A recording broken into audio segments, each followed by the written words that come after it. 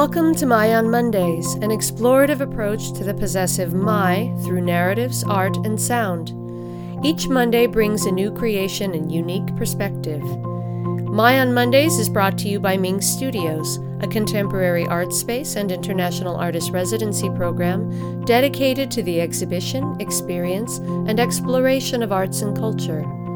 Along with exhibiting artists from around the world, Ming also serves the community by hosting innovative programs including performances, workshops, screenings, readings, artist talks, and other cultural activities. For more information, or if you'd like to participate in My on Mondays, you can visit our website at mingstudios.org.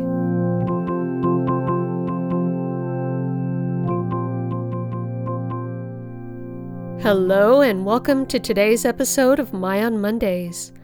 Born in 1833 in Charlton Kings, England, Adam Lindsay Gordon was the son of well-to-do parents, but early on struggled to find his own way in the world. In his youth, he led such a wild life that his aimlessness caused his father to send him to Australia.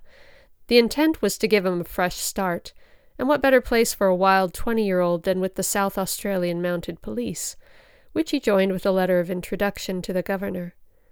But despite his rough start, he became known as an excellent and respectable horseman, and eventually found his way to a short stint in politics. During the years as a policeman and politician, he also cultivated a love of books and poetry, and in 1867 he published 2 volumes of poems, Sea Spray and Smoke Drift and Ashtaroth. Unfortunately, the books had little success, with the following year bringing tragedy. First, Gordon was seriously injured in a riding accident, and then he and his wife Margaret lost their only child, Annie.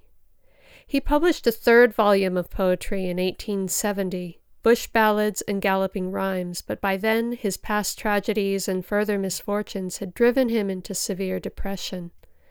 2 days after the publication of Bush Ballads, he committed suicide. The poem we're sharing with you today is titled Wormwood and Nightshade.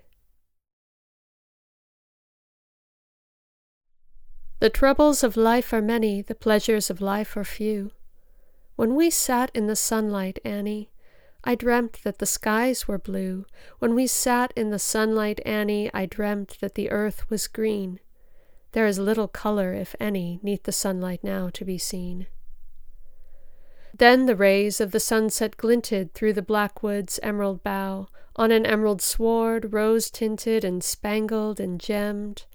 And now the rays of the sunset redden with sullen and lurid frown from the skies that are dark and leaden to earth that is dusk and brown. To right and to left extended the uplands are blank and drear, and their neutral tints are blended with the dead leaves sombre and sere. The gold-gray mist from the still side of the lake creeps sluggish and sure. Bare and bleak is the hillside, barren and bleak the moor. Bright hues and shapes intertwisted, fair forms and rich colors.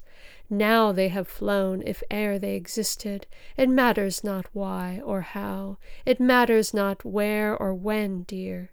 They have flown, the blue and the green. I thought on what might be then, dear. Now I think on what might have been. What might have been, words of folly.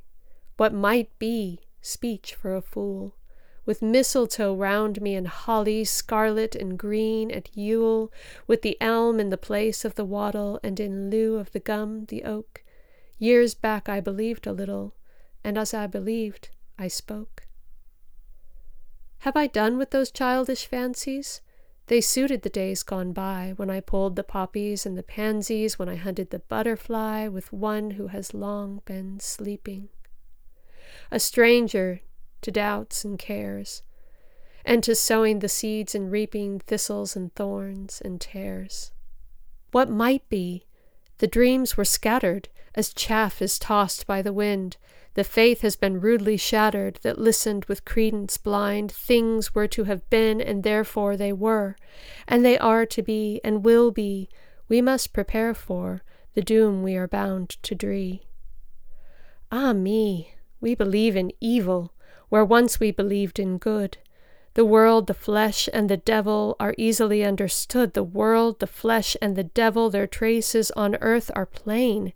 Must they always riot and revel while footprints of man remain? Talk about better and wiser, wiser and worse are one. The sophist is the despiser of all things under the sun. Is nothing real but confusion? Is nothing certain but death? Is nothing fair save illusion? Is nothing good that has breath?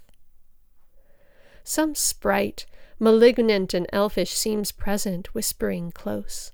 All motives of life are selfish, all instincts of life are gross, and the song that the poet fashions and the lovebird's musical strain are jumbles of animal passions refined by animals' pain.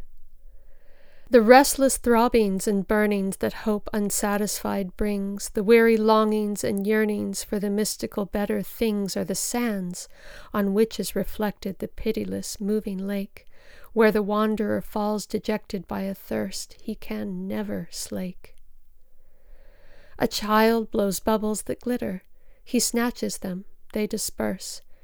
Yet childhood's folly is better, and manhood's folly is worse. Guilt baubles we grasp at blindly would turn in our hands to dross. 'Tis a fate less cruel than kindly denies the gain and the loss.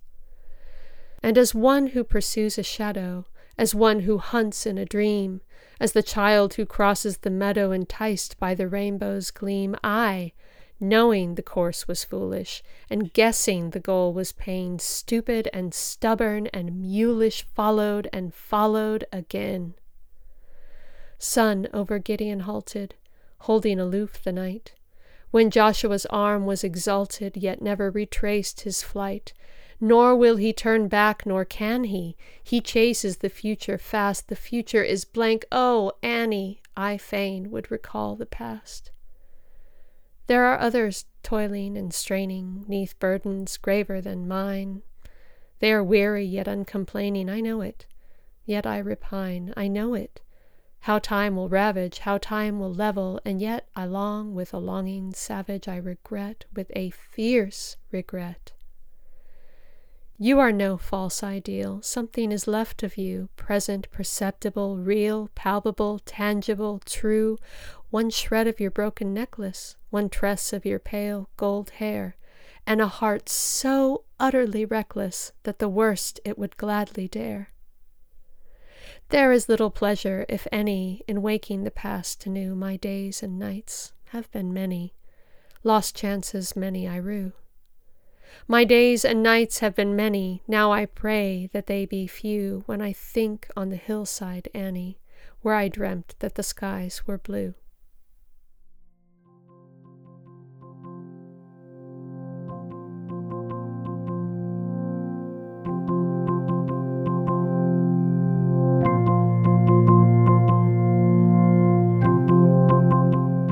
Thank you for joining us today. We'll be back next Monday. Tune in.